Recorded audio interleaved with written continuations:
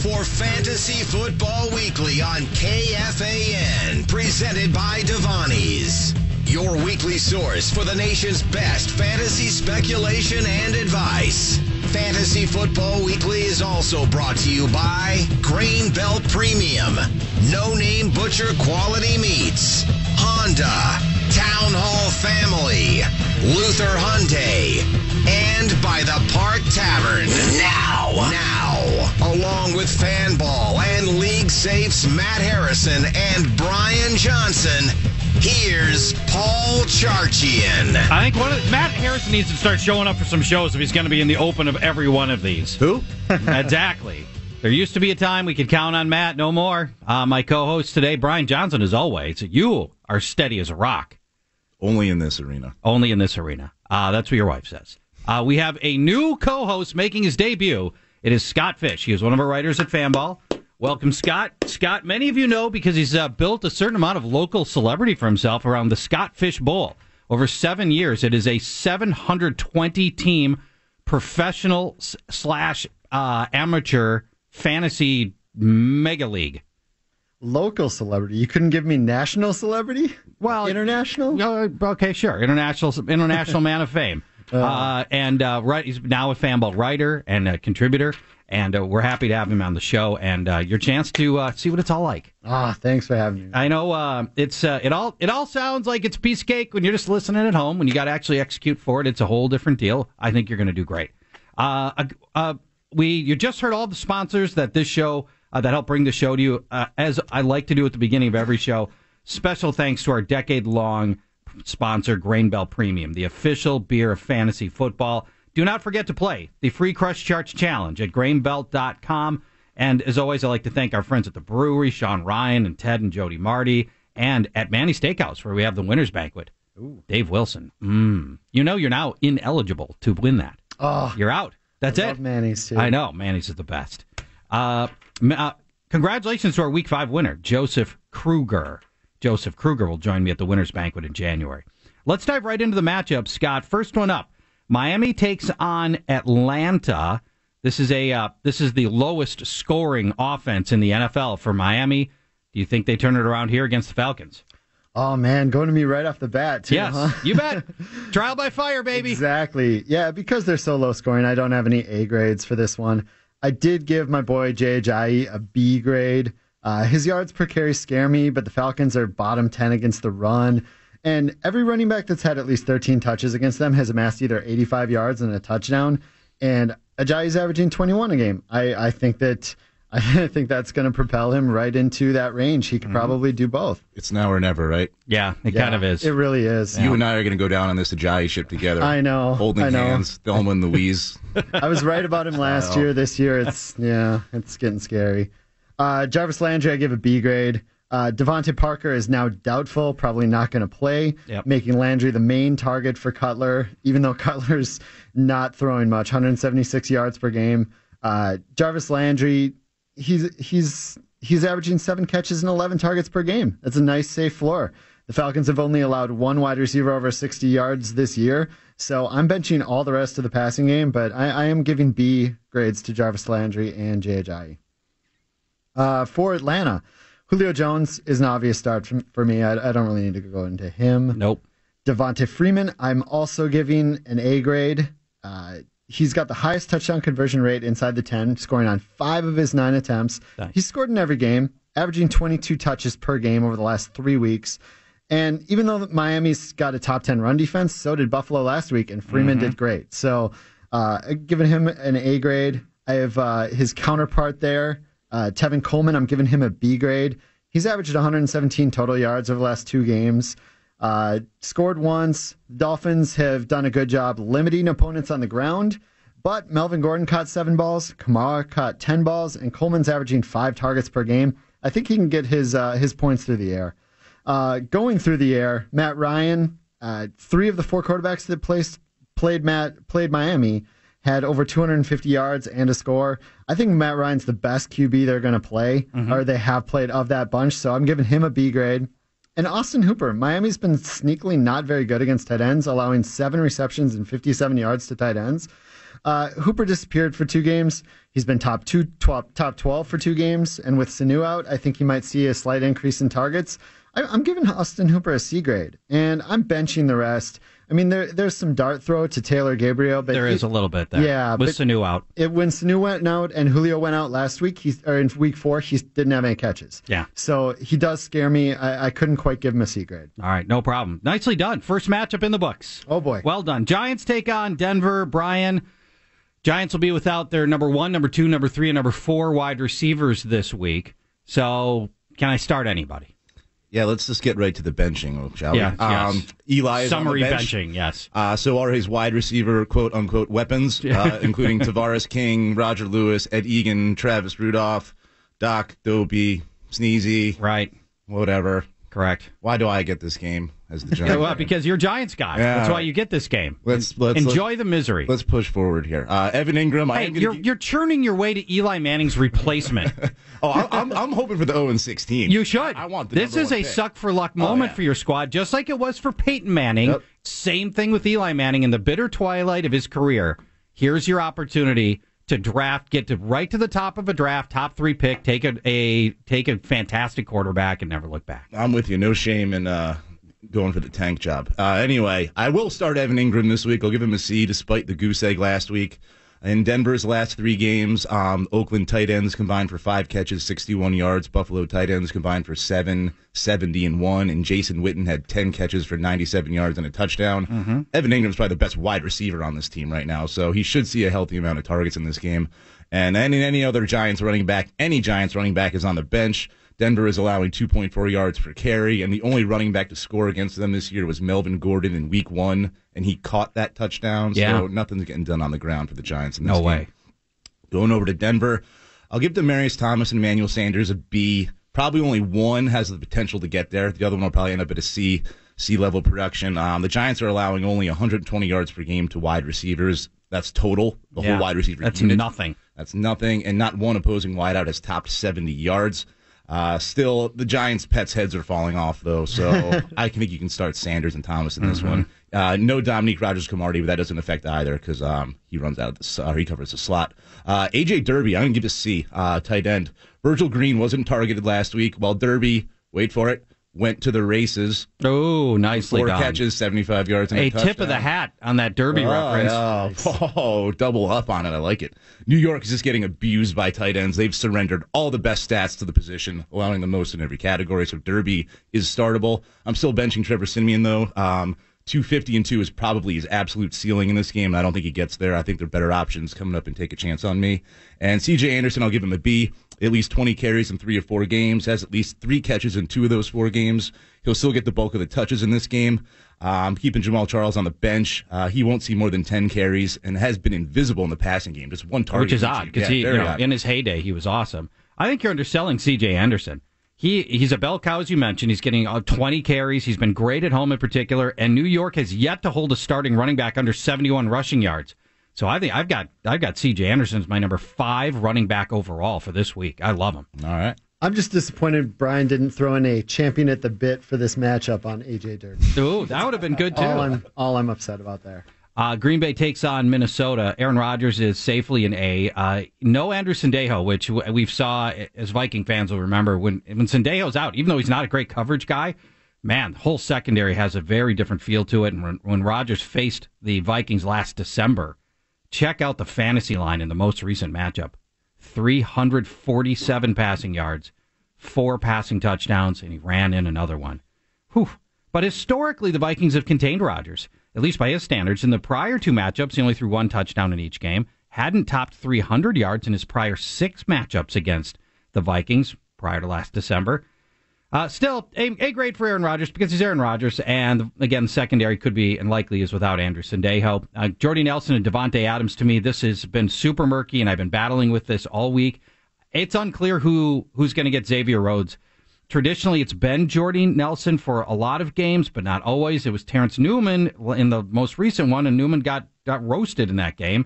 So I think they may put Xavier Rhodes on Jordy Nelson, but the best receiver on the team is Devontae Adams. And so if you're going to put Xavier on the best receiver, to me, that's Adams. He's the guy who leads the team in targets, receptions, and yards. Who's the guy who's banging the drum so hard for Davante Adams this preseason? I can't remember if it was me I think it was Harrison. It was Matt Harrison. Definitely Maybe it was Matt Harrison. Matt Harrison. Who is this guy you keep talking about? Hang on, wait. It's going to come to me. It's going to come to me at some point. Wrong. There we go. Whew. Man, that took a while. Davante Adams. Okay, carry on. Sorry. Whoever gets Trey Waynes obviously has got a really pretty good opportunity. But I don't think it's obvious how the Vikings are going to defend Nelson and Adams. So I've got B grades on both to just sort of mitigate the Rhodes factor. And maybe that's not going to be a Rhodes shadow opportunity. They prefer to play Rhodes on the defense's right side of the field. Maybe he'll just stick to his side of the field. We'll see. Aaron Jones, sticking with the passing, last thing I'll mention, Martellus Bennett's on the bench. I went to bat for this guy in the preseason. I thought he was going to have a good season. I thought they were going to target him a lot, which they are. He doesn't catch it. So it doesn't matter. He hasn't caught a touchdown pass. And Vikings opponents have completed at least 5 passes a game to a tight end. So there's a little upside here, but I've had it with that loser. Let's go to the running game. Aaron Jones is a really nice start, I think. B grade here. I thought he looked fantastic last week. We'll talk more about Aaron Jones a little later. But this matchup is a little tricky. Vikings defense has allowed just 3.3 yards per carry, just 1 rushing touchdown all year. It's not a given that Aaron's going to have a big game here. I think he will not have as good a game as he had last week. B grade on Aaron Jones. Ty Montgomery, if he plays, you can put into a C grade for PPR leagues. I think he could catch 5-6 receptions in this game. Let's go to the Vikings side. Offense is going to be missing Stephon Diggs and Nick Easton. Those are not insubstantial losses. And, of course, Sam Bradford, Case Keenum is at the helm. I have a nervous C grade on Keenum, mostly just because it's a bye week. His upside is the 3 touchdowns he threw in week 3, but more realistically, you're going to get somewhere in the neighborhood of like half the yardage and half the touchdowns he put up in that big game against the Bucs. Packers secondary is improved. Hardly impenetrable, but improved. Dak Prescott just threw 3 touchdowns. And if Aaron Rodgers does get out to a big lead, Case is going to have to throw a lot. So I've got a C grade on him. I've got a B grade on Thielen. He's going to draw slot corner Quentin Rollins, and that is a juicy matchup. Just in the last 2 games, far lesser talents, Cole Beasley and Kendall Wright, have scored 3 times. And Thielen destroyed the Packers for 200 yards and 2 touchdowns last time they played. Granted, that was not from the slot. Still, great matchup overall for Thielen, and I think there's plenty of production here. He'll get some extra looks with Diggs out. Kyle Rudolph gets a C grade. It took the loss of 4 Chicago linebackers to do it, but Rudolph finally paid off in a Case Keenum game last week. Hopefully it will not require similar circumstances this week. The Packers have done a good job against tight ends all season, allowing 4 receptions and just 34 yards per game. They have not given up a touchdown, thus the C grade for Kyle Rudolph. And then let's go to Michael Floyd. I know there is some steam to play Michael Floyd here because he'll start in place of Stephon Diggs, but Michael Floyd's last game with more than 36 yards was almost a year ago. And his total number of receptions as a Viking is now sitting at 1 from last week's game. That's it. I don't know that he goes from that level of production to somebody that you want to start in 1 week. Not impossible. He's Paul Allen's one-hit wonder, so you never know. Jerick McKinnon gets a C grade here. In past seasons, Vikings have asked Jerick McKinnon to step up in many opportunities here, and it's never really come to light. He did have that 56-yard touchdown run last week, but his other runs averaged 2.4 yards per carry. Packers have the 22nd ranked run defense and have problems with timeshare speed backs. Chris Carson had a good game. Devonta Freeman had a good game. Tariq Cohen did well against them. So there are some opportunities here. Hopefully he can catch a few passes as well. C grade, Jerick McKinnon. That was a beefy, long matchup. So Case Keenum has terrorized Tampa Bay during his career, supposedly. Maybe it's 3 wins against Tampa. Maybe it's a Bay thing, so maybe he'll do it. Every team with a Bay is in trouble against Case Keenum. That would be handy here. If you had to live on one Bay, would you choose the one that's on a beautiful warm ocean or the one that's on the western side of Lake Michigan? You can go with the ocean. I've been to the Green Bay a couple times. Don't really need to go back. When we come back, 9 players not normally in your starting lineup. Take a chance on me. We'll tell you who they are when we come back. You're listening to Fantasy Football Weekly on The Fan. Za nie zmienisz się. Proszę pozwól mi zacząć jeszcze raz. Proszę pozwól mi, jeśli zechcesz, zmienię się, będzie tak jak chcesz. Jeśli zechcesz, zrobię tak, żebyś kochał mnie. Jeśli zmienię się, cię pokochasz wreszcie mnie, będzie tak jak chcesz. Proszę pozwól mi, zrobię wszystko, żebyś nie chciał wierzyć mi. Chciej wysłuchać mnie, choć raz zdecydować mi. Welcome to the show. It's Fantasy Football Weekly. Take a chance on me. In this, what I've got to believe is the original Swedish version. I'm just guessing, not knowing any Swedish. I went to St. Olaf for a year, but didn't learn any Swedish. I saw plenty of Swedes.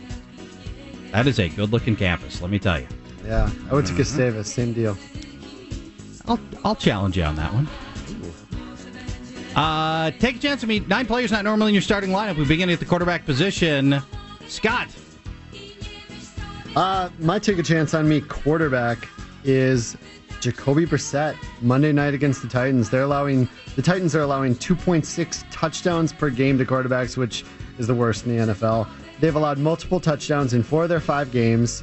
And in the 2 games Tennessee played against a rushing quarterback, Russell Wilson had 400 yards and 4 touchdowns, and Deshaun Watson had over 300 yards and 5 touchdowns. Not on the ground. No, but a little bit of ground yardage. Over the last 3 weeks, Brissett has rushed for 61 yards and 3 scores to go along with his 243 yards passing. Love him in this week. And if you have Mariota, he's a good backup plan because they both play in the same game. All right. Brian, your quarterback. I am doubling down on Josh McCown. McCown, Your guy last week. My guy last week had 2 touchdowns. Well, No, look, you get 2 touchdowns out of Josh McCown, you get the peacock. I'll take it. Accept it. The bell cow is The a bell little cow. lost I'm just today. trying to get that. The bell cow wandering free. Yeah. Yes. All Bell right. cow's doing the walk of shame around here somewhere. McCown is a marksman with the football. Having completed over 75% of his passes over the last 3 weeks, he now draws the Patriots, who are allowing 335 passing yards per game. Every opposing quarterback has topped 300 yards. New England has surrendered the most passing touchdowns to the position. And the Patriots will certainly score points. The Jets will have to keep pace, so McCown will be a fantasy helper this week. You're doubling down on your guy. I'm doubling down on my guy from last week. We're quadrupling down. Whoa. It's Brian Hoyer against Washington. You got to pick your spots with Hoyer, namely against bad defenses. When facing the Rams and the Colts, Brian Hoyer's average game, 342 yards and 2 touchdowns. This week, he faces the Josh Norman-less Redskins secondary. And even with Norman, they'd allowed passing touchdowns in every game. Washington is a terrific run defense, and with Carlos Hyde hurting, Mike Shanahan is going to be passing throughout this game. Don't forget the Shanahan revenge angle. Oh, Shanahan revenge angle, Yes. absolutely. And that's not the only revenge angle from that game, as we will discuss later. Let's go to the running back position. Scott. Yeah, I have Chris Ivory for Jacksonville. I know Fournette is going to run all over that Rams team. The Rams are bottom 5 defense, allowing 166 rushing yards per game to running backs. But over the last 2 weeks, Chris Ivory has got 9 touches, 42 yards. And, maybe when Fournette gets tired of running, they'll let Ivory in for just That enough could snaps. happen. I mean, Yes. Ivory had a goal line rush last day. He didn't did. score, but Yeah. it might happen this week. It's one heck of a, dart throw. All right, Brian. I'm going Oakland's Jalen Richard at home against the Chargers. I don't think the Raiders want Derek Carr and his broken back standing in the pocket too long in this game Probably against true. the team, the Chargers, who have the highest sack percentage in the NFL. Right. Raiders are going to lean on their running backs in this game, and that certainly includes in the passing game as well. DeAndre Washington is iffy with a hamstring injury. Jamize Olawale has already been ruled out, Nicely so that done. just leaves Marshawn Lynch and Jalen Richard. Richard will get a handful of carries, but certainly will handle all the passing work. The Chargers just allowed 10 catches to Giants running backs last week, so I think Richard is a PPR helper as well this week. Your leader in the NFL in yards per carry is Alex Collins, 7.1 yards per carry. Terrence West is out for a month. Bunk Allen is going to be more of a pass catcher, and that's what he does. Goes up against the Bears. This is a Bears defense that's allowed a rushing touchdown in every game this season, and the rushing touchdowns should go to Alex Collins. Let's go to the wide receiver position. Well, I don't have a wide receiver. I have a tight end. Tight end, receiver. All right, good. I'm going with Ryan Griffin for Houston. I like it. With so many tight ends injured or on bye, I mean, A lot of people are looking for something. The Browns have been crushed by tight ends. Jesse James, Ben Watson, Austin Seferian-Jenkins, Tyler Kroft all had at least 6 catches against the Browns. 3 of them scored. Ben Watson didn't, but he had 91 yards.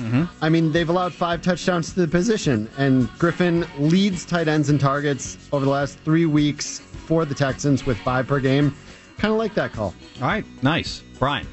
I, too, am going tight end, which makes this great data for someone playing on FanBall, where you can play up to 3 tight ends. Yeah, that's a good point. You could play 3 tight ends. Great differentiator from the competition, in my opinion. But anyways, I'm going Coby Fleener at home against the Lions. Fleener has fizzled since scoring in his first 2 games of the season, but I like him in this matchup. Even with Willie Snead back. Even with Willie Snead back, and we don't know in what capacity, but Right. Detroit is ranked 28th against tight ends by Football Outsiders. They're allowing more than 70 yards per game to the position. And in his time in New Orleans, Fleener is averaging twice as many yards at home than he is on the road, so he's much better at home where he's playing this week, so I got Fleener. My receiver is Juju Smith-Schuster. If you don't know, he is your slot receiver for the Pittsburgh Steelers. He's been good enough to start since week 2, displacing longtime slot receiver Eli Rogers. His yardage has improved in every one of his games. He has been targeted at least 4 times in every game, and he's already scored in 2 of his 4 NFL starts. He's at 50% scoring rate, Juju Smith-Schuster. He'll go up against arguably the worst cornerback in the NFL, Phillip Gaines, who Pro Football Focus ranks as the 108th cornerback out of the 109 quarterbacks that they rate. Also on Juju Smith-Schuster, he's 6th in the NFL. He missed week 1. He's 6th in the NFL in red zone targets with 7. How about that? Juju Smith-Schuster. Thank you for adding a little sizzle. I'll only onto add that. this. I can't wait till Juju gets a B grade on the show someday. Gets a Juju B grade. Nicely done. Ooh, nice. You should have saved that. And I'm really. out. See you guys later. Yeah, you're done. Cleveland, it takes on Houston. The Cleveland running game has been an utter disaster. How do you feel about Crowell? But Duke Johnson. There's Duke Johnson though. Duke Johnson's been a pleasant surprise. Touchdowns in 3 straight games. Right. Well, for Cleveland, first off, I'm not giving any A grades, just none because Sure. it's Browns. It's the Browns. I'm giving Duke Johnson a B grade, and this is more about Duke Johnson than it is the matchup. The Texans are only allowing 22 yards per game in the receiving game. That's where Duke Johnson thrives. But Terrence West scored twice last week, and it's really hard to ignore Duke Johnson averaging 6 catches, 85 yards, and a score over the last 3 games. I think he can overcome that matchup. Okay. I have a C grade on Isaiah Crowell, and honestly, I thought about just putting him as a bench. Frankly, should have been a bench in every one of his previous games. So Honestly, I wouldn't have felt bad if you did. Honestly, this is like the lowest of C grades you can get. I think he'll get 10 plus carries in the first half. That's only why. Fournette and Hunt are the only 2 running backs to top 45 yards on the season against the Texans, and Crowell's averaging 3.1 yards per carry. And when the Browns fall behind by 10 points, Crowell only has 8 carries, and that's in over 7.5 quarters worth of play. Yeah. So he's barely getting a carry per quarter. And they're constantly down by 10, which is why Duke Johnson, as the pass-catching back, is getting so much work. Texans will get up by 10 pretty early. I'm afraid he'll be gone. Crowell will not play much in the second half. Yeah, I think you're right. In the passing game, the only guy I'm really starting, and it's a little iffy, is David Njoku. He's scored in 3 of his 4 games. The Texans are allowing over 70 yards per game to tight ends in the last 3 weeks. 50 yards or a score for the starting tight end. I think Njoku's talent is going to win out, even though the Valve is still involved. I'm benching Hogan. I'm benching all the wide receivers because it's kind of like fantasy whack-a-mole. Every week it's a different target Right. later. Remember where Shard Higgins was a thing 3 weeks ago? Yep. Yeah. I mean, Ricardo Lewis has led in the last 2 weeks, but I'm not confident in that situation this week against the Texans. All right, let's go to the Houston side. Deshaun Watson, A grade. He's my number 1 ranked quarterback this week. He's also playing a team that allows 2.6 touchdowns per game to quarterbacks. He's the only running quarterback that faced the Browns so far. Brissett ran 2 in. Deshaun Watson, has the ability to run. Every quarterback against the Browns has multiple touchdowns, and I think you can argue Watson's the best quarterback they will face. Yeah. Will have faced. Hopkins, pretty obvious A for me. I'm moving on. C grade for Will Fuller. Yeah, I know he scored twice each of the last 2 weeks. Yes. But 70% of the wide receiver production that goes against the Browns is in the wide receiver 1. The second wide receiver against the Browns is averaging only 24 yards and hasn't scored. All the touchdowns are the number one wide receiver against the Browns. So I don't exactly love him. I did give him a C grade because of that trust and because the last 2 weeks, it seems like Watson and him do have a connection. C grade for Lamar Miller. The Browns are holding all the running backs under 3 yards per carry, and even Le'Veon Bell only had 32 yards in week 1. That said, Miller is seeing 63% of the touches, 87% of the snaps last week. He's one of only 5 backs to have 15 touches every week this season. That volume, I'm giving him a C grade. It's hard to ignore. Ryan Griffin was my take a chance on me player, and bench the rest. All right.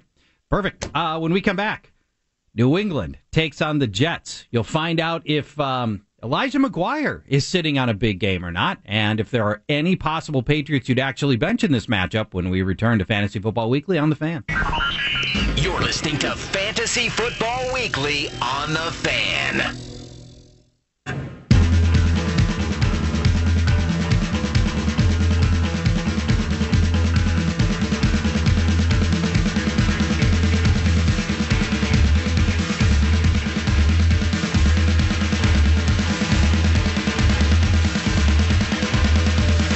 Welcome back to the show. It is Fantasy Football Weekly. We've got a big block of matchups for you, beginning with New England at the New York Jets. Brian Johnson, start all my Patriots, right? Yeah, I do not have a bench grade here. Starting with Tom Brady, he gets an A. He's expected to play with a shoulder injury. He'll play. The Jets have faced garbage quarterbacks outside of Derek Carr, who threw for 3 touchdowns. Brady can certainly do the same. Rob Gronkowski, on the other hand, I'm going to give him a B, just for beware. I'm a little nervous with Gronk, as always, but he should be good to go with the thigh injury. Practiced all week. 10 days off. He's fine. He will play. Who knows how long he'll need to play for, but you're certainly starting him this week against the Jets. Opposing tight ends have been involved against them. Buffalo tight ends combined for 5 catches, 75 yards, and a touchdown. Oakland tight ends caught 6 balls. Cleveland tight ends caught 6 for 72 and 1, so Gronk can match that box score by himself quite easily. Brandon Cooks, he gets a B as well. His target totals are a little alarming this year. Yeah. He hasn't seen more than 8 targets in a game, not 1 target in the red zone yet either. So I'm a little worried about Cooks, but Michael Crabtree had a monster game against the Jets. Devontae Parker had a very strong performance as well. Cooks is certainly of that ilk, so he gets the B grade. I still like him. But I like Chris Hogan more. I'm giving him an A here. A homecoming of sorts, by the way. You always got to like the homecoming bonus. Yes. In addition to the revenge. Not quite revenge here. 4 catches, 70 yards the last time Hogan was in New Jersey. That's a safe floor for him in this one. Over the last 3 weeks, he has been targeted 5 times inside the 10-yard line. That's very good usage in the red zone. And taller wide receivers have had more success against New York, so he gets the A grade here. Danny Amendola, I was close to giving him a B, too. I'm going to give him a C with Gronk back in the lineup. But get this. Since the start of 2015, Amendola has played in 23 games with Gronk active and 6 with Gronk inactive. In the games without Gronk, Amendola has only averaged an extra target and less than 1 added catch per game. So it's not like his production hinges on Gronk being in the lineup or not. So he's certainly startable. I like him more than you do. He's my number 12 wide receiver overall this week. It's the Buster screen effect. Yeah. The screen door, as we've called him, Custer screen because of what he lets the opposition do to him. I think that's a nice matchup, and I still like Amendola. I can be on board with that. Yeah, I was very close to a B, so let's go with a B there. You talked me into it. And over to the running backs, Mike Gillislee, he only gets a C for me. Over the last 3 weeks, he has just 1 rush from inside the 5-yard line. No surprise he hasn't scored since week 2. But the Jets are ranked 25th against the run by Football Outsiders DVOA ratings, and they've allowed the 4th most running back touches in goal-to-go situations. Right. So Gillislee... here's an angle. You got Brady coming in with a sore arm. You've got a terrible Jets run defense. Why don't you just run a bunch in this game? Yeah. I like Gillislee, and if I were doing like a fan ball, if I were making a fan ball roster, I would consider avoiding all of the Patriots except Gillislee, and try to take the angle that it plays out that way as a run first offensive game plan. I can't argue that either. But I still like James White, though, giving him a B here. At least 8 targets in 3 of his last 4 games, and he's caught at least 7 passes in those 3 games. The Jets have allowed receiving touchdowns in back-to-back games, and White caught a touchdown in their last meeting, so writing's on the wall for a White touchdown in this game, I think. So he gets a B grade. Over to the Jets. Let's start with Elijah McGuire. You mentioned him. He seems like the best running back start in this game against the Patriots, who are top 12 in rushing and receiving yards allowed to running backs. They are far more generous through the air. Bilal Powell, very banged up with that calf injury, unlikely to play. Matt Forte should make his return from a toe injury, but I just don't trust that guy. So McGuire is the running back I'm starting out of this crew. I'm giving him a C, almost a borderline B, but he just hasn't looked that great. He hasn't really passed the eye test, but he should get the opportunities here. He is startable. As is Austin Seferian-Jenkins, my premature speculation from a few weeks back. Yeah. Over the last 2 weeks, ASJ is second among tight ends in catches. He saw a healthy 8 targets last week. Oh, thank you, Peacock.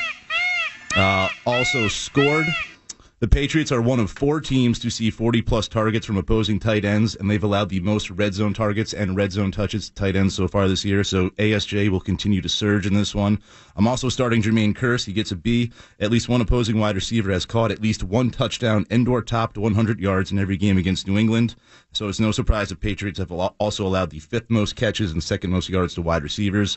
That almost makes Robbie Anderson the Hail Mary C play as well in a game where the Jets will likely be chasing points. I don't like it a lot, but if you're desperate, you could play Anderson, and that is why my take a chance on me quarterback was Josh McCown. Chicago takes on Baltimore, and let's start with the guys you can start in Chicago, and there's not a lot. Jordan Howard, for starters. 4 touchdowns have masked his yardage deficiencies, though. He's been under 80 total yards in 4 of the 5 games he's played this year. And the Ravens defense, though, bottom 10 in the league against rushing yards allowed, and they've given up a rushing score in each of the last 3 games. So I expect a lot of running to keep Mitch Trubisky's reps reasonable here. So B grade on Jordan Howard. Tariq Cohen, though, on the bench, he hit rock bottom Monday night, targeted just once, finished with -6 receiving yards, and I don't see the bounce back coming here against Baltimore. They've allowed the 4th fewest receptions to running backs and have not given up a passing touchdown through the air to the position, so he's on the bench. Going to the passing game, everybody's on the bench except Zach Miller. Now, we all know rookie quarterbacks do the dump-off stuff to the tight end. We've seen it for years. We saw it last week. It's already starting. Miller will have a decent shot at finding the end zone for a 2nd consecutive week against a Baltimore defense that gave up the 3 touchdown to Mercedes Lewis a couple of weekends ago. This is an opportunity for Zach Miller. And if for those another of the tight end sleep, we got all these tight end sleepers coming out our ears today. It's a good thing, too, because the tight end position has been a disaster this season, if you don't know one of the good ones. Trubisky showed plenty of talent on Monday night, but it didn't equate into fantasy stats at all, just 128 passing yards. He's got almost no receiving talent to work with. Everybody else is on the bench. Let's go to the Baltimore side. I already told you Alex Collins is my take a chance on me running back. He has a B grade here. Also with a B grade, and it pains me, Bunk Allen. He'll yield a lot of carries to Alex Collins, who is literally doubling up his yards per carry, but he should be able to shine as a receiver against a group of Chicago linebackers potentially missing 3 or 4 starters in this game. Bunk Allen, 5 or 6 targets in every game since Danny Woodhead went down. A B grade in PPR, C grade in standard scoring leagues. The only other starter I've got for you here is Mike Wallace, who remains the downfield threat for Baltimore, but Prince Amukamara could shadow him, and that might effectively neutralize him. Amukamara in limited duty this year has been good. Chicago basically shut down Minnesota's outside passing game on Monday night. Although Green Bay, Tampa, and Pittsburgh had wide receivers post at least 75 yards and or a touchdown against the Bears in earlier matchups. Wallace is your home run threat. You know the bid on Wallace. You got to make the best on his 4 targets, and maybe that happens here. Pretty much. Everybody Everybody else is on the bench. Flacco, I don't need to tell you how bad he's been. Jeremy Maclin, total dud since week 2. Let's go to our next matchup. Tampa Bay taking on the Arizona Cardinals.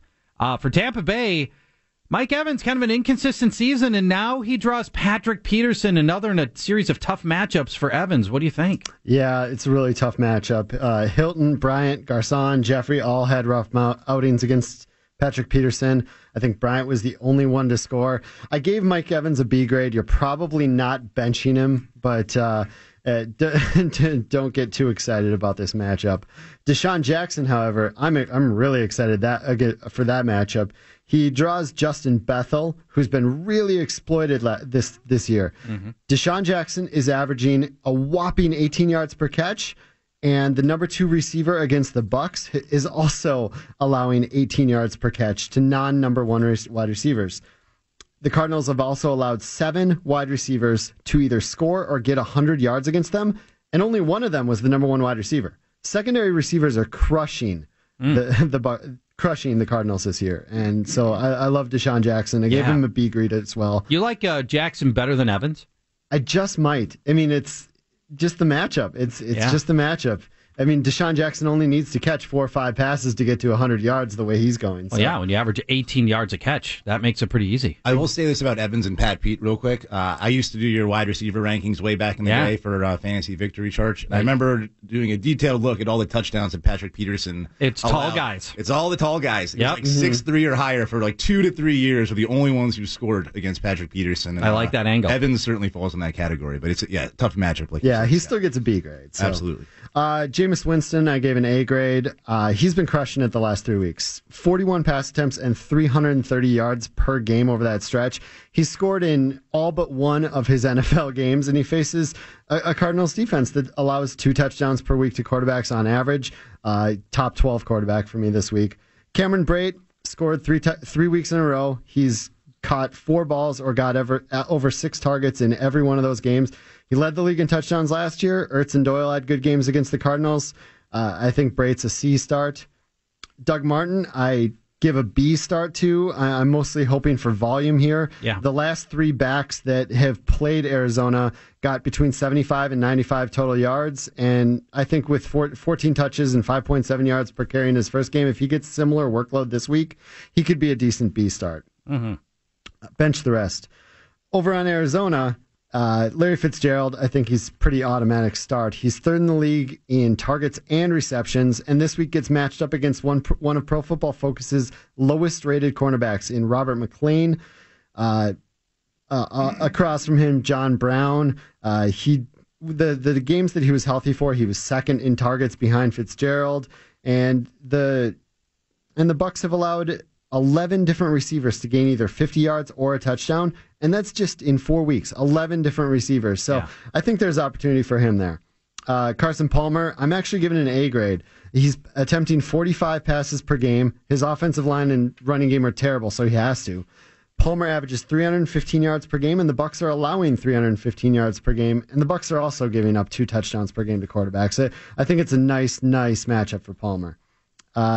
In the running game. Yeah, what about Adrian Peterson? Yeah, Adrian Peterson, I'm kind of in wait and see mode. I did give him a C grade, but if he slots right into that 10 to 15 touchdowns that Chris Johnson has, the volume might get him there. The Bucs have only allowed 1 rushing touchdown, but he might get enough volume. As far as Ellington, Ellington's gained 10 targets and over 70 yards per game over the last 3 weeks. It's hard to bench him. I give him a B grade just on that safe PPR floor. Yeah, and Ellington's usage won't change with Adrian Peterson. It's not like Peterson's going to eat into his receptions. No way. Peterson, the receiving back. No. And the Bucs are bottom 7 in receiving yards allowed to running back, so that's prime for Ellington. I'm benching everyone else. Sounds good. Let's try to squeeze in one more matchup into this segment, and that is the Los Angeles Chargers at the Oakland Raiders. Brian, the Chargers passing attack is always really difficult to figure out, with the exception of one guy. Keenan Allen seems to always get his targets. How do you feel about Keenan Allen in this matchup? Yeah, I can give Keenan Allen an A. He will see slot corner T.J. Carey, who Pro Football Focus has ranked 96th out of 115 cornerbacks. That is not good. So, and 2 of the last 3 slot receivers to face Oakland have caught at least 6 passes, so that's probably a safe floor for Keenan Allen. He's caught 6 passes in a quarter before, so he gets the A grade. I'm giving Tyrell Williams and Travis Benjamin a C here, even though Mike Williams is likely to make his pro debut. Williams is on the bench for me. I got to see him do something before he is startable in fantasy, but as for Williams and Benjamin, Oakland's outside cornerbacks Sean Smith and David Amerson have not been too good this year. Yeah. Both have allowed a passer rating of 140 plus in their coverage this year. 140 plus? Both individually, a rating of over 140. Wow, that's terrible. They've allowed a combined 4 touchdowns as well. So I like Williams and Benjamin in this game. Benjamin caught a touchdown in one game and topped 100 yards in the other against Oakland last year. So I'll give them both a start, and that certainly makes Phillip Rivers startable. He gets a B. He totaled 6 touchdowns against the Raiders last year, who are allowing a completion percentage of 69 this season. And Rivers just put up a hat trick on the road against the vaunted Giants secondary, so he's in play here. I should have mentioned Hunter Henry first. He gets a B as well. He was actually utilized again last week in games where he's actually been targeted this year. Yeah. Which is 3 of 5. Yes. He's been great in those 3 games. Yeah, he scored or topped 80 yards in those games. Right. So at least throw him the ball once and something good is going to happen. So he gets the B. I'm putting Gates on the bench. he finally has what he needs to get into the Hall of Fame. Yeah, and he's coasting now. But who knows? Watch Gates come and score 3 touchdowns. I don't think so. No, I don't think so. Henry's the guy you want to start. I think Gates at this point is injury backup guy to Hunter Henry. Yeah, I'm with you, but you never know what old man Valley, what tricks he can has up his sleeve. But anyway, lastly for the Chargers, Melvin Gordon gets an A. Looked awesome last week. The Raiders just allowed 112 yards to C.J. Anderson and 95-1 to Javoris Allen. Gordon can certainly put up those numbers. Over to Oakland side, Derek Carr is making his return from a broken back. Yes, broken. And by the way, 2 weeks early, which I don't like, to be honest. Not that I wanted to see more of E.J. Manuel, but I'm nervous about him getting through this game. Yeah, me too. I'll give him a C. No, I'm going to put him on the bench. Screw it. He's on the bench. Chargers are allowing just like 225 yards and 1.5 passing touchdowns per game to quarterbacks. That's probably Carr's ceiling in this game, where I said I'd like the running backs to be leaned on heavily here. So yeah. He's on the bench for me. And Amari Cooper is not on the bench, but he's pretty damn close. I'm giving him a C. Here's his yardage output in the last 3 games. 6, 9, 8. That's unbelievable. From Amari Cooper. I never thought that would happen in even one game, let alone 3 straight single-digit yardage games from Amari Cooper. So if you're an Amari Cooper owner, grab a coin and flip it, because here are his 4 career box scores against the Chargers. 5 for 133-1, then 2 for 10, then 6 for 138-1, and then 1 for 28. Yeah. So if science tells us anything, he's going to have a huge game here based on that pattern. But anyway, he gets to see until he starts showing he can catch the ball. I will give Michael Crabtree an A, though. Returned to action last week, topped 80 yards and scored. He's scored in all 4 meetings with the Chargers, who have allowed the second most wide receiver touchdowns, and at least one wide receiver has scored in all 5 of the LA's games. Jared Cook is on the bench. I'm close to giving him a C grade because tight end is such a wasteland.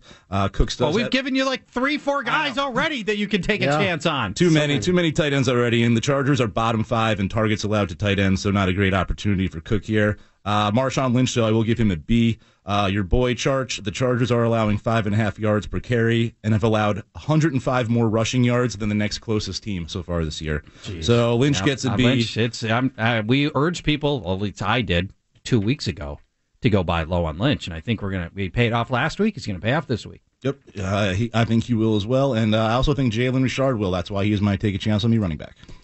We're going to work in one call here. Ben, hello. Hello. Hi, Ben. What's up? How's it going with you guys? Good. Thank you. Excellent. I got a question. I made a bonehead trade. Do you guys like Kamara more than Abdullah? Oh, a lot more. I do, yeah. Okay. The problem with Abdullah is, Abdullah doesn't get any receptions. That's theoretic. He doesn't get any goal line work. That's Zach Zenner in the rare instances that they even run inside the 5. So he's just the yardage guy between the 20s, and that just doesn't move the needle much. Well, the second leg of that is I had to trade Matt Ryan and Abdullah to get Kamara and Tariq Cohen. So I'm cool with that trade. I like it. Now, do I drop Tariq Cohen and pick up Alex Collins or Foreman from Houston? I'd probably go with Alex Collins on that. I don't know. Cohen's snap percentage keeps going down, and Alex Collins keeps going up. Mm-hmm. I think it's only a matter of time. Alex Collins is the most explosive back for the Ravens. I'd probably go after Alex Collins. All right. If I speak quickly, can I ask one more? You get to, because it is not lightning round. Yes. Yeah. Sorry, Charge. Mike Evans. You guys are just talking about possibly he's a B. Mm-hmm. In my PPR league, I'm going to run him off. I got Crabtree, Tate, Devontae Adams, Tevin Coleman, and Buck Allen. Yeah. PPR. He may not be a starter in that scenario. I'd start him over Buck Allen, but that's it. I think I like all the other receivers better. All right, guys, you're the best. I'm trying to throw you guys out there for in UPS and get more and more listeners out here in Milwaukee. Thank you. Until then, I love you guys. Take care. Appreciate it, Ben. Bye. I was just in Milwaukee at the Pabst Theater. Man, is that beautiful. Holy cow, what a venue. That was terrific. When we come back, 5 tough questions for a panel of experts. You can play along. See if you can go 5-0 when we return to Fantasy Football Weekly on The Fan. You're listening to Fantasy Football Weekly on The Fan.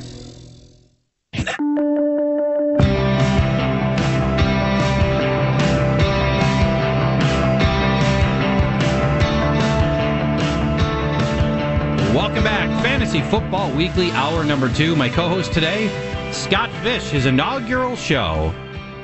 Brian Johnson, welcome back.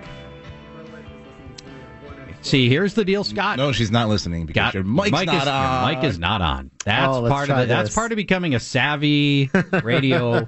You can do a million podcasts, but at the podcast, you just turn on the record button and you don't have to worry about it again. It's a little trickier here. You could even, if you turn your mic on, you'll talk right through the commercials or whatever. Well, say hi to your wife now, though. Maybe I I'll- think you're trying Yeah, to you say might hi want to your say, wife. yeah. No, feel free. I just said my wife is listening, so we get one extra listener this week. Excellent. What, she doesn't listen every week? Devani's hot question number one. She will now. Absolutely. Make her. To this point, he hasn't scored a single touchdown, and he's averaging just 3 yards per carry. But from this point forward, will Cardinals running back Adrian Peterson be an RB1, RB2, flex, or bench? Scott. Flex. I think he's going to get that 10 to 15 touches per game, but I don't think he's going to get much more. That offensive line is just terrible, and he doesn't contribute in the passing game. I think the offense is going to run about how it ran with Chris Johnson. Maybe Adrian Peterson's a little better, but I think he's purely in flex mode. Brian? Yeah, I think I'm going to put him on the bench. I don't like Peterson for many, many reasons. He's not catching any passes. We know that. I think Edward Scissorhands has a better chance of catching passes out of that backfield. Here's some things AD hasn't done since the 2015 season. Score a touchdown. Get 20 carries. Top 33 rushing yards. And I don't like his chance of doing any of those things behind the Arizona line that is ranked 30th in run blocking by Football Outsiders. Their schedule through week 14, when I think David Johnson comes back at the very latest, is not that great. You have the Rams on there twice. You have a bye, Tampa Bay, Seattle, Houston, Tennessee. There's only 2 soft matchups between now and week 14, so I'm putting Peterson on the bench on my team. The correct answer is flex because the opportunity is so good for him. There will be opportunities. He will get almost all the carries. He is better than the undead corpse of the tap dancing Nancy, Chris Johnson. Carson Palmer plays almost 60% of his snaps under center, and that's critical for Adrian as well. We don't know how good or bad he really is because we've seen so little of him. We know he's not elite Adrian Peterson, but in all probability, he's a step up from Chris Johnson. And I see the schedule differently than you. I see only one top 5 run defense the rest of the way, and that's not for another 10 weeks. So I think there will be some schedule opportunities. The bad news, Arizona calls the fewest running plays in the NFL. And so it will not be a volume opportunity for him. It's going to be goal line stuff, and can he turn 15 carries into something meaningful at a flex spot? The answer is sometimes, yeah. Devani's hot question number 2. To this point, he hasn't scored a single touchdown, and he's averaging just 3 yards per carry. But from this point forward, will Bills running back LaShawn McCoy be an RB1, an RB2, a flex, or a bench? Brian. Well, in the preseason, McCoy was one of the guys I dubbed as a wanna bell cow, because he didn't get the red zone opportunities that you like to see, but he's actually getting those. That's the vulture. That's the sound of Mike Tolbert. Mike Tolbert. That's right. Nicely done. But Shady is 5th in carries from inside the 10-yard line. He's 3rd in red zone targets among running backs, so he's actually getting the opportunities that have evaded him in the past. He's also has the 2nd highest target percentage among running backs. He's getting 24% of the Bills' targets, which is a higher ratio than wide receivers like Julio Jones, Larry Fitzgerald, Pierre Garçon, Golden Tate, Alshon Jeffrey. So he's getting a ton of touches, a lot of opportunity. I'm going to keep him at the RB1 level. I do like his schedule moving forward. He has Tampa Bay, Oakland, at New York Jets, New Orleans, at the Chargers. Those are 5+ matchups in a row, so I'm going RB1 with Shady. All right. I'm going RB2. I like a lot of what Brian just said, but coming into the season, I didn't love Shady because I don't like running backs once they hit that 1,800-yard marker. We just talked about Adrian Peterson when he hit that 1,800 carry marker. Yeah. In the last 17 years, only a couple backs have been really productive after 1,800 carries, and LaShawn McCoy hit 1,898 at the start of the season. So I don't love him as an RB1 going forward. I like him as an RB2. I think he's going to be a pretty consistent RB2 based on his touches. But man, there are a lot of backs I like better sometimes. The correct answer is RB1. And Brian, I took many of my talking points. I'll only mention a couple other things. Whole new offense for Buffalo. It's not uncommon for that to take a month, 2 months to really settle in. So I think there's reason to think they get better.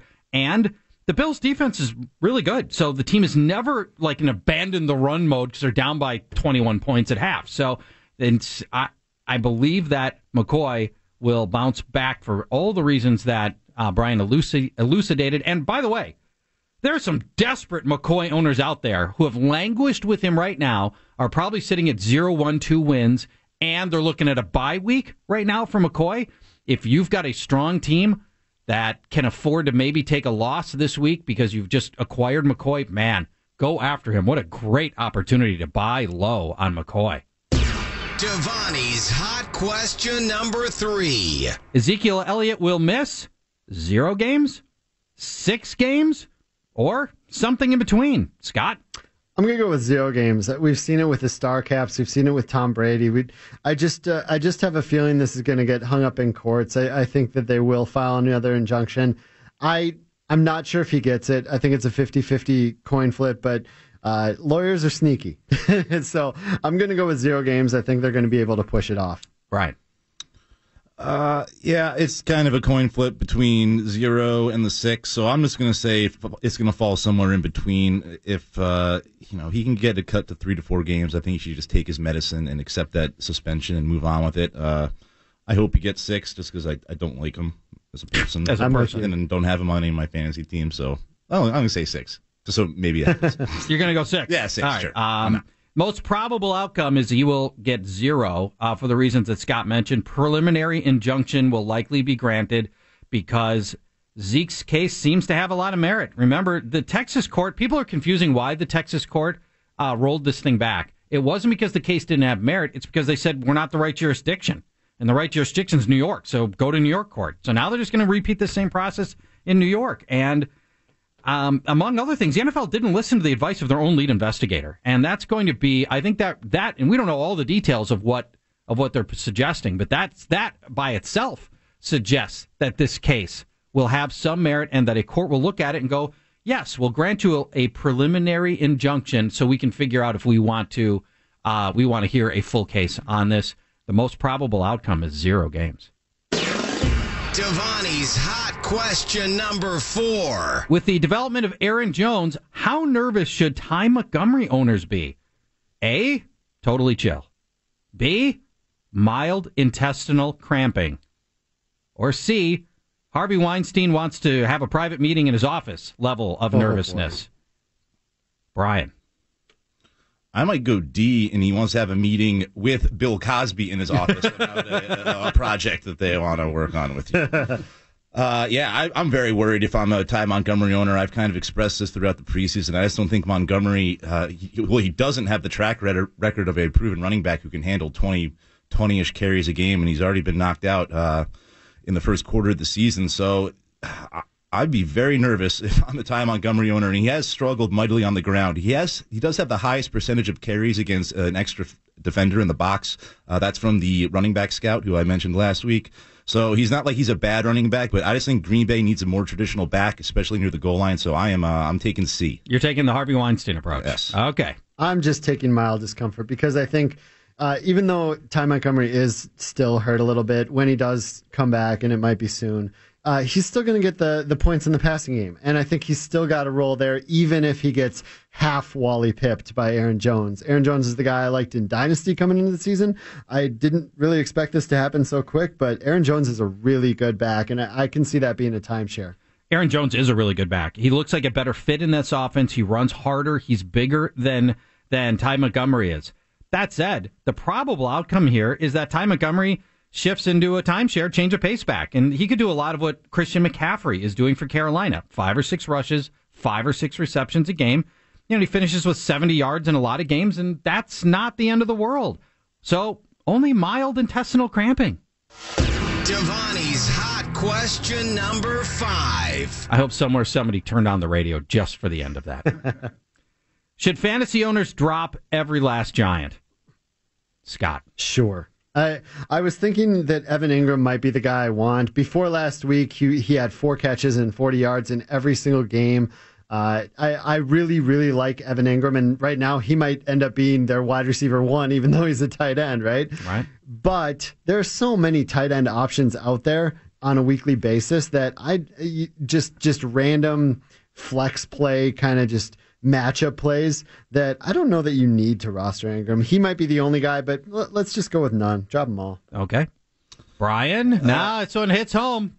Not really. But I'm not dropping Sterling Shepard or Evan Ingram just yet. I see both getting at least 8 targets per game, and that's volume that you need to roster. And starting in Week 10, you're going to have to go through a few rough patches here. But week 10, heading into the fantasy playoffs, you have at San Francisco, Kansas City, then at Washington, at Oakland, and Dallas. Those are plus matchups for both players outside of Kansas City, most likely. And the good stretch continues into Week 15 and 16 for Shepard. He has Philly, who has been brutal against wide receivers, and Arizona, who has struggled mightily against slot wide receivers. So I think both are rosterable at the very least. Maybe not startable every week, but don't drop them just yet. Is that or is that not factoring in Eli Manning getting traded to the Jaguars? At this point, I don't know if that's addition by subtraction or not, to be honest with you. But no, not factoring that yet. I'd be open to those talks, though. Bring the border potty to Jersey. The correct answer is drop all of your Giants, and it's because of the schedule that you blew by. Yeah, sure. In Week 10. In the meantime, I got a bye week. I got bye weeks for the next 4 weeks. At Denver this week, you can't play anybody. Seattle the next week, can't play anybody. Bye week. You can play Shepard against Seattle and Ingram. I don't think so. I wouldn't. That's where you attack him. Maybe through the middle. I don't. But you're even assuming that Shepard stays in the slot. We don't know that that's going to be the case. They might kick him outside because he's the best receiver. Fair point. Who knows? Either way, you're not going to feel comfortable starting any of these guys for a month. I can't advocate holding guys with zero that you don't feel like starting for 1 month in the middle of these bye weeks. So, yeah, schedule might clear up later, but somebody's going to be dropping those guys between now and then anyway. I really nailed those questions. You did. I got 4 out of 5. You get 4 out of 5. I think I got 1. High score of all time, 6 out of 5, John Tooby. Let's work in one matchup into this segment, and it's the San Francisco 49ers at Washington. And I already gave you Brian Hoyer as my take a chance on me quarterback. I like Pierre Garçon a lot, too. I'm curious. Is there an angle for Pierre Garçon in a matchup with Washington? Can't think of one. He faces his former team without star corner Josh Norman, who's going to be sidelined with a rib injury. Garçon hasn't scored yet, but everything else has been great. He's getting targeted over 10 times in each game. He's on a fantastic pace from a yardage standpoint. With Norman, the Redskins have been very good against wide receivers, but most of that's because Norman's their key guy. Viking fans listening here locally, I mean, imagine if you take Xavier Rhodes out of this secondary, what happens? Everything changes. So I still like Pierre Garçon at a B level. Marquise Goodwin is a deep sleeper. Non-number 1 receivers have outproduced the number 1 wide receivers going up against Washington, and Goodwin's coming off a gigantic game last week, a target at 11 times. So deep sleeper Marquise Goodwin. George Kittle will be your 5th tight end deep sleeper that you could pick up this week. Now, he went bonkers last week, and we're not chasing last week's box score, though. Washington has allowed at least 95 yards or a score to every starting tight end they have faced. That's Zach Ertz and Travis Kelce, which you expect, but also Gerald Everett and Jared Cook. If those guys can hammer the Washington secondary from the tight end position, why not George Kittle? Carlos Hyde gets a C grade here. He's got 3 different problems working against him. He's got a hip injury, which isn't healed. Matt Breida's role is increasing. And lastly, the Washington run defense is elite, giving up just 66 rushing yards per game. Only 1 opposing runner has scored. Now, Hyde could have a little more success through the air. The Redskins are giving up 46 yards through the air, so maybe together he can chip together a decent game, and that's why he does get a starting grade for me. We'll keep Matt Breida on the bench. Flipping over to the Washington side, this entire Washington matchup comes down to this. Man, that guy's been a bust, but I got to start him one more time because of this matchup. That's your reoccurring theme for this one.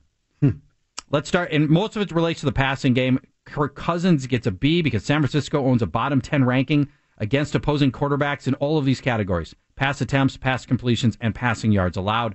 They've only given up 3 passing touchdowns, but that feels fluky to me, and I think the touchdowns are coming. Terrell Pryor. It's another in a series of seemingly juicy matchups for Terrell Pryor. Hopefully he will do better than what we've seen so far. Since week 2, Pryor owns painful averages of just 2 catches, 40 yards, and a third of a touchdown per game. But San Francisco, bottom 12 rankings against opposing receivers in targets, receptions, receiving yards, and receiving touchdowns allowed. So we like Pryor. Jamison Crowder's been invisible. But Jay Gruden vows to get him more involved, and it should start this week since he'll face arguably the worst slot corner in the league, Quan Williams. I think it's Quan Williams. There's plenty of danger here, though. In his last game, Crowder faced the other slot cornerback who's in the conversation for the worst, Phillip Gaines, and Crowder put up -7 yards last week in a juicy matchup. So I've still got to see grade on Crowder because it feels like it ought to all work out. Let's go to the running game. Chris Thompson, love him this week. He draws a defense that currently owns bottom 5 rankings in targets, receptions, and receiving yards and receiving touchdowns to opposing tailbacks. So Thompson should be good through the air. Really almost a dream opportunity for him, especially with Rob Kelly almost certainly not suiting up here. Last week, utility back Marlon Mack carved up the Niners. This week, Chris Thompson, utility back. Samaje Perine should get all the start here with Rob Kelly expected to miss the game. But we've got a long look at Perine because Kelly's been out of the lineup. He's logged 46 carries. He's turned those into 3.1 yards per carry. That's it. Niners' run defense is actually pretty good, dramatically improved from last year, giving up just 3.9 yards per carry. So I've got Perine on the bench. When we come back, the Los Angeles Rams take on the Jacksonville Jaguars. It's an elite running matchup for both of these teams. We'll tell you who we like more between Gurley and Leonard Fournette when we come back. You're listening to Fantasy Football Weekly on The Fan.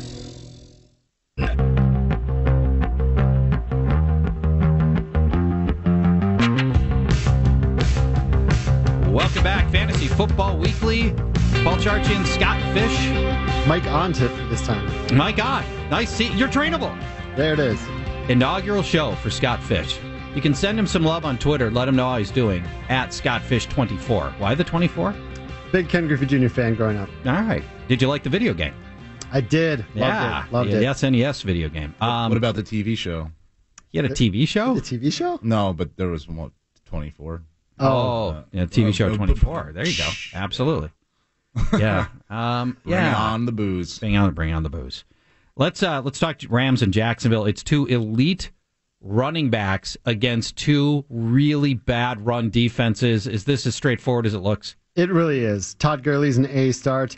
Over the first 4 weeks of the season, the Jaguars were stomped for 149 rushing yards per game. They're allowing the second most rushing yards per game.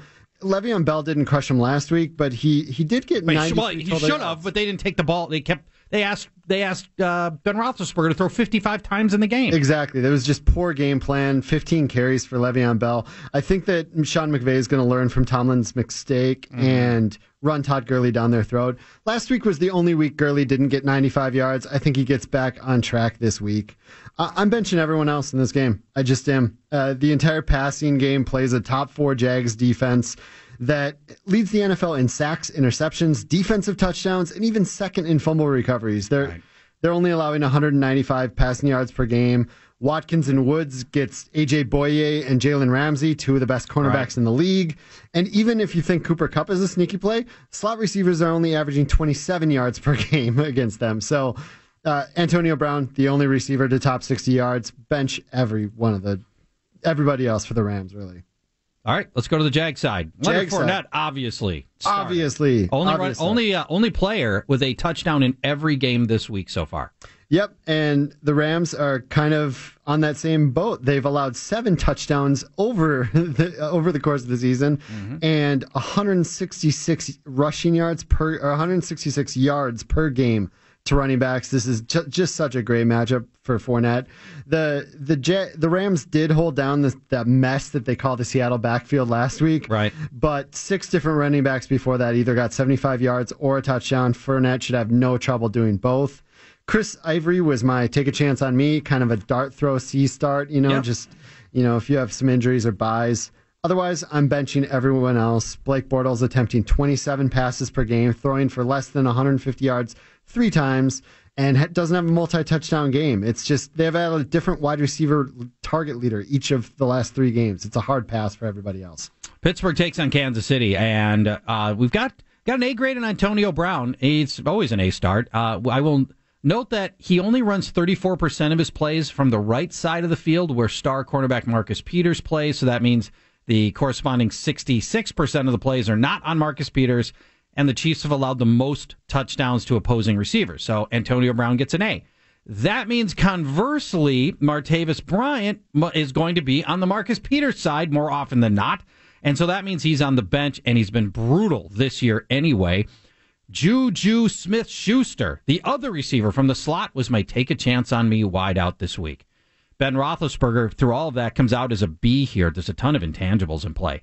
Will Ben Roethlisberger bounce back from the self-doubt that he vocalized after last week's 5-interception game? He has a chance. Chiefs have the 25th ranked pass defense. They've given up 9 passing touchdowns on the season since week 4. Opposing quarterbacks have enjoyed a cumulative touchdown to interception ratio of 7-0. But then again, it's been on the road, where over the last 3 years, he's averaging 1 touchdown pass. Over the last half season of road games, under 1 touchdown pass per game. So plenty of possibilities here for Ben Roethlisberger, a wide variety of potential outcomes.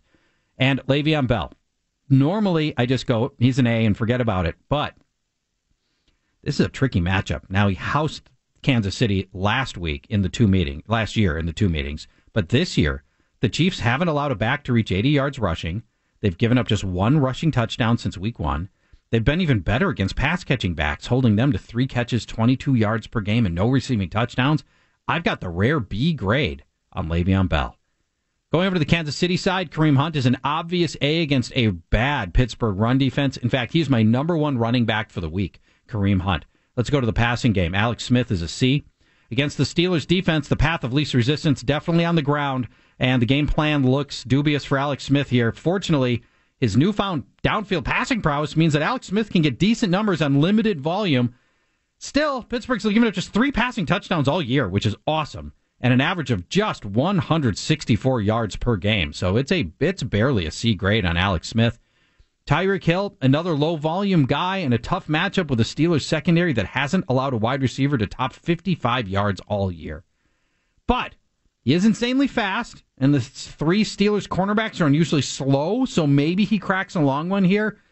He did nothing in the 2 matchups. Tyreek Hill did nothing in the 2 matchups last year. Hasn't Pittsburgh played like the Browns and the Jaguars? Yeah, it's not a lot of great Vikings in a game in which Case Keenum did not know he was going to start. Yeah, so there's some of that too, but still I feel like this has got Kareem Hunt running up and down the field. Mm-hmm.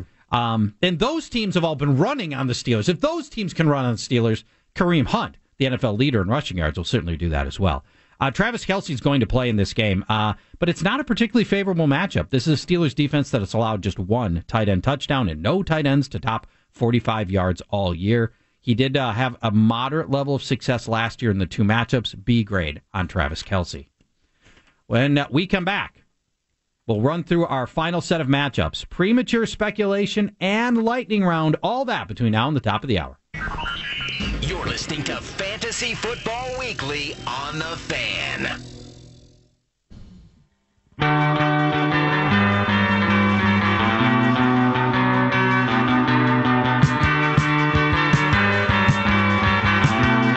Final segment of Fantasy Football Weekly on The Fan. Paul Charchian, Scott Fish, Brian Johnson. If you go to fanball.com, type in fanball.com/Charch. You can play in the Great Charch Chase. Brian, tell people a little bit about that. Yeah, just go to the link you mentioned, fanball.com/Charch. Play for free. Win up to $150 this week. They get to take you on Charch. You'll have a lineup in the contest. Yep. They beat your score. You earn an entry into the Week 17 Charch Chase Championship that has a $15,000 prize pool. So we run these every week. You can stockpile tickets if you beat Charch. It's not easy. Charch has laid the gauntlet down, though. He's ready for you to take him on. So go to fanball.com/Charch. Premature speculation is a bit that we do every show where we give you some guys that we think you should pick up now that are potentially hot waiver wire pickups next week. Scott, who you got? I'm going with Tyler Kroft. They're on bye this week. So now that Eifert's out for the season, people might not be picking him up right now because of the bye. But then next week they may be. Yeah, exactly. So get him before everybody else. He's averaging, since Eifert's been out, he's been averaging 4 catches and about 45 yards per game, and he scored twice. He's the second most targeted wide receiver or tight end on the Bengals over the last 3 weeks. And 5 of his final 9 games are against bottom 12 pass defenses, including Ooh. 2 in the playoff, in your Really? fantasy playoffs. I like it. Yep, Yeah. so- And Eifert's out for the year. So, Yep. you got clear sailing with him. Exactly. All right, Brian, who's your premature speculation guy? I'm going to go second-round rookie wide receiver Zay Jones of the Buffalo Bills.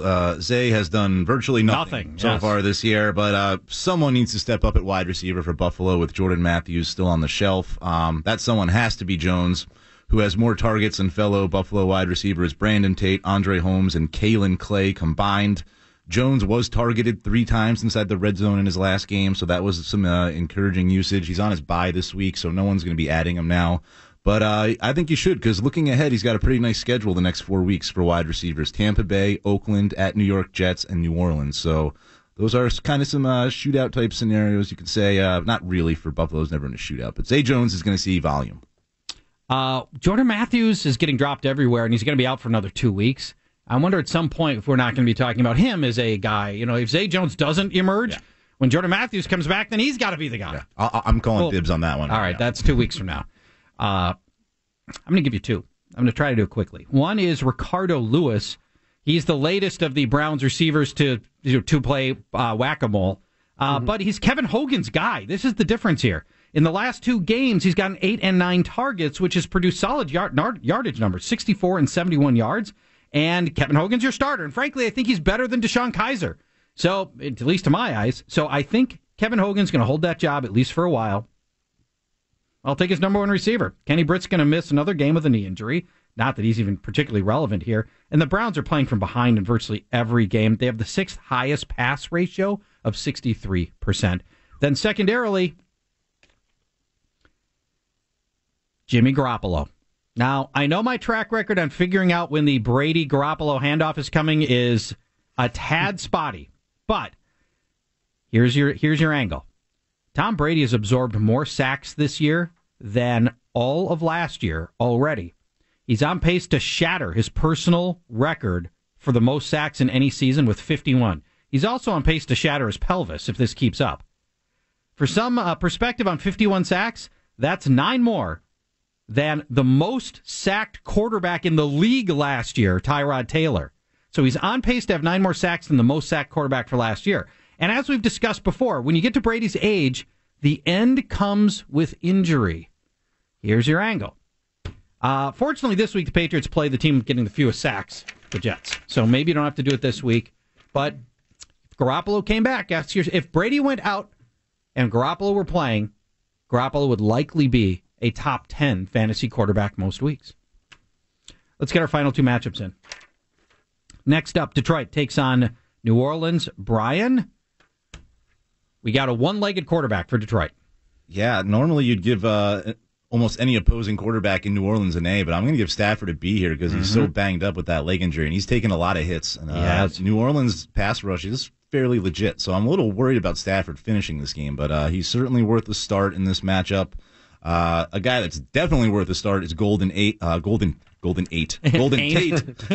giving him an A on the fast track. I love him this week. Yeah, in his career, he's played 39 games indoors and 63 outdoors. Tate has scored 17 touchdowns in his 39 indoor games, nearly half a touchdown per game. He's only scored 12 in the 63 outdoor games. He's also compiled more yards and catches in the 39 indoor games than compared to the total from the 63 outdoor games. So he's a great play, especially with Kenny Vaccaro expected to cover him from the slot. Vaccaro's a safety. He's not a cornerback, so Tate's a primo play. The other wide receivers are not, though. Kenny Galladay I have on the bench. Not even sure if he's going to play yet. He hasn't played since week 3. He can't be trusted. I'm on the fence with Marvin Jones. Ken Crawley and Marshawn Lattimore are very good cornerbacks for the Saints. Not since week 1, no opposing wide receiver has topped 80 yards, and only one has scored against the Saints. So I got Marvin Jones on the bench here, as I do with Eric Ebron.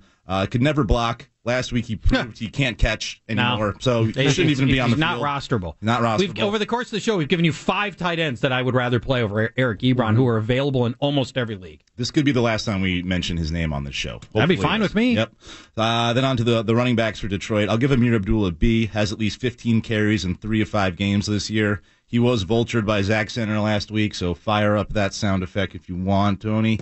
But New Orleans is ranked 30th against the run by Football Outsiders and has allowed the 4th most catches and 2nd most receiving yards to running backs.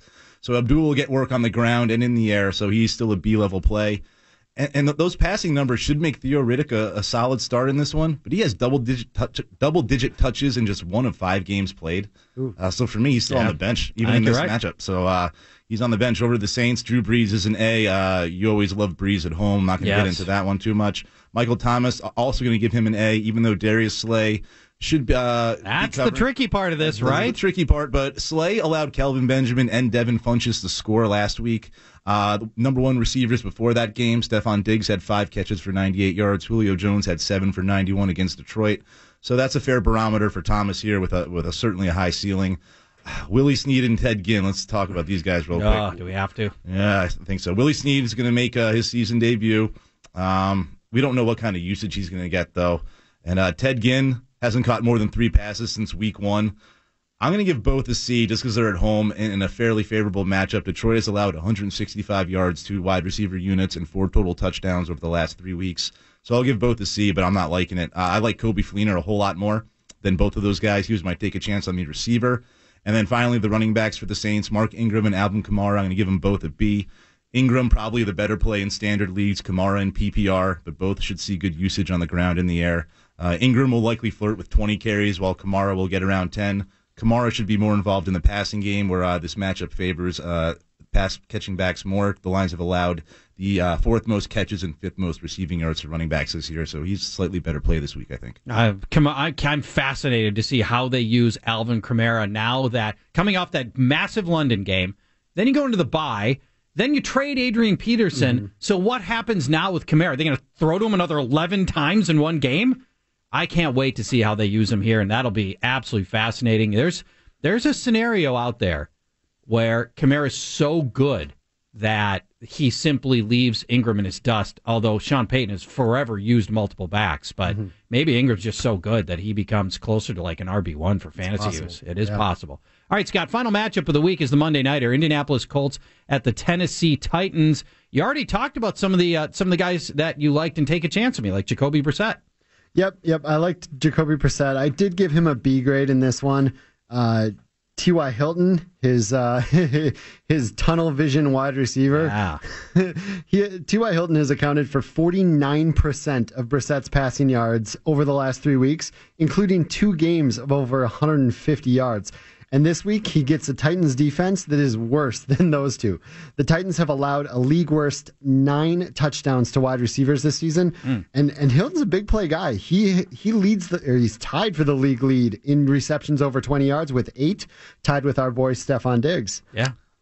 Hilton against the Titans last year, real quick, 5 for 97 and a touchdown, 7 for 133 and a touchdown. So good track record. Yeah, A play for sure. A play. Yep.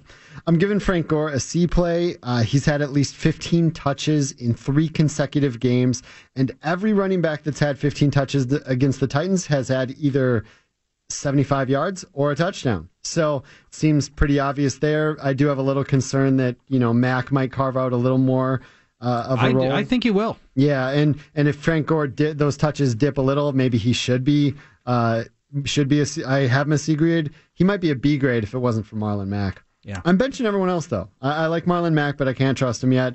Moncrief and Aiken, they haven't even topped 3 catches in a game.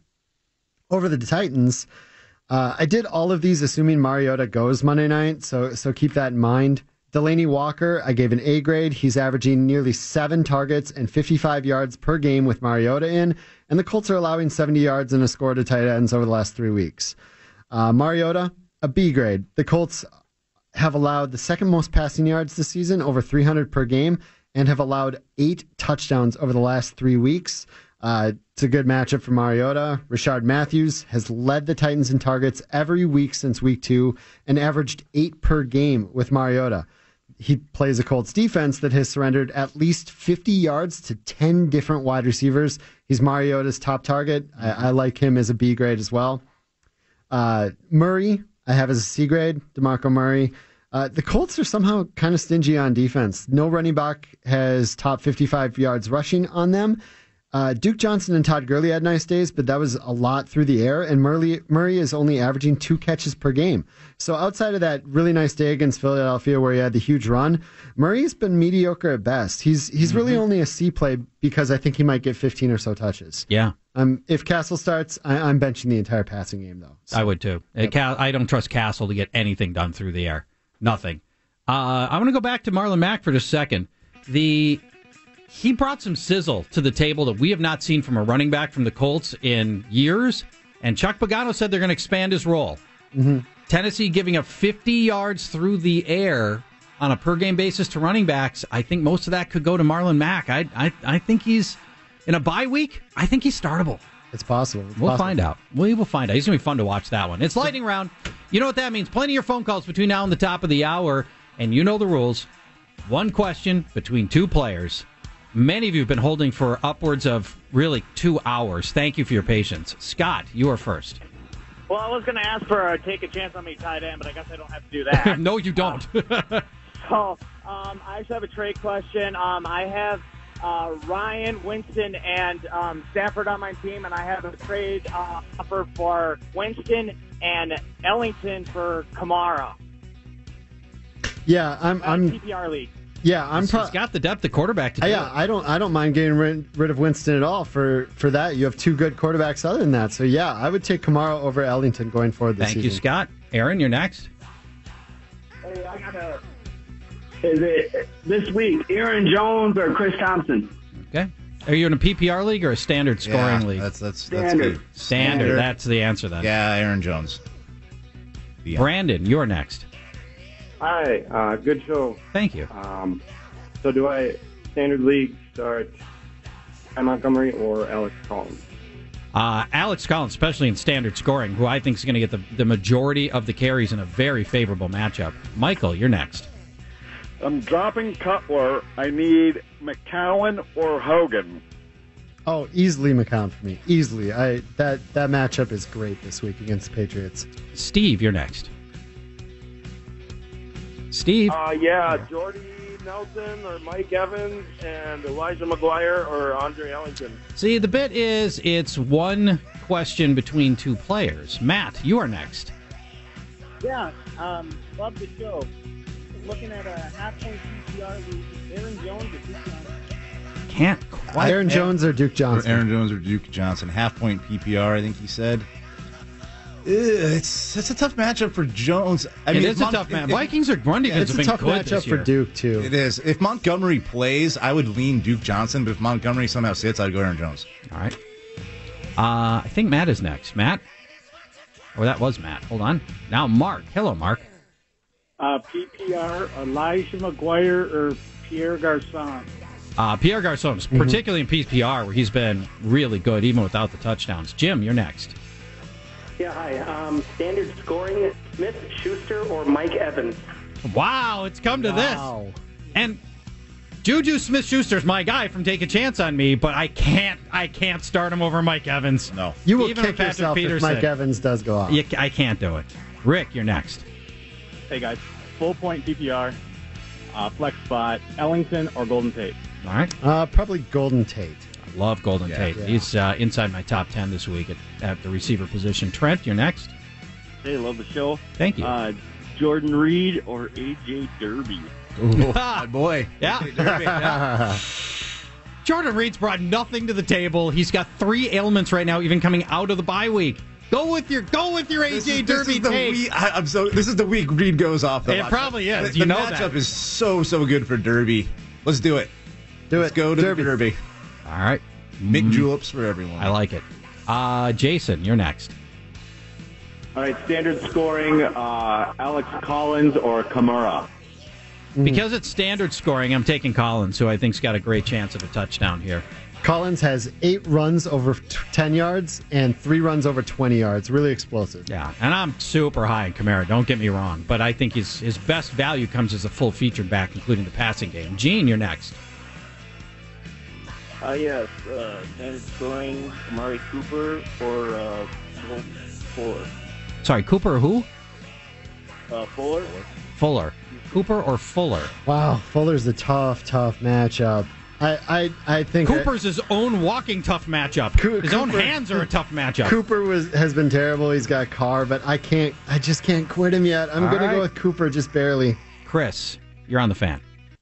All right. Point per reception league, and Chris Hogan or Devontae Adams.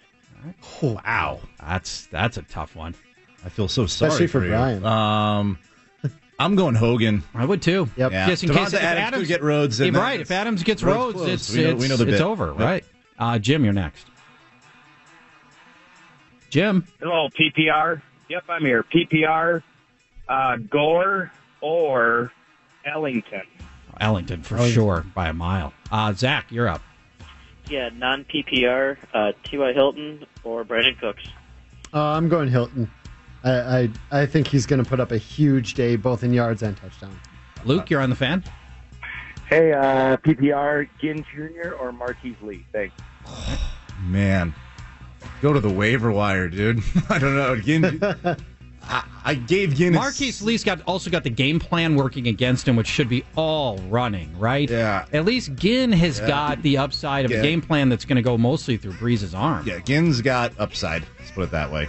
I'm not sure. But seriously, Juju Smith-Schuster is a way better start than either one of those, and I assure you he's available right now. Or the in the league. litany of tight ends that we mentioned on the show. I'd play any of them over either of those guys. All right. Good. Jim, you're our final caller today. Hi, guys. Standard scoring, flex position, Jarvis Landry or Cameron Brate? I'm going with Landry. I do like Brate, but he has scored 3 weeks in a row. The odds of a fourth might not be happening. Saying he's due for a bad game? Yeah, Devontae Parker out. I'm going Landry. Okay, sounds good. Enjoy your 1 yard per reception on Landry. Scott did good. Can we keep him? Scott did a great job. Can we keep him, maybe George? I'll even let you come back next week. Nice. Nicely done. He's a keeper. For your keeper leagues, we encourage you to check out the podcast, KFAN Fan on Demand, also available on iTunes in just moments from now. Already building it. Already building the podcast for iTunes purposes. Saturdays with Sauce. I'm told it's an epic, best ever Saturday with Sauce. Coming up next, you'll want to stay tuned for that. Talk to you in a week, everybody. Bye-bye. The salesperson and the manager laughing at me behind closed doors is something that I do not need to deal with anymore.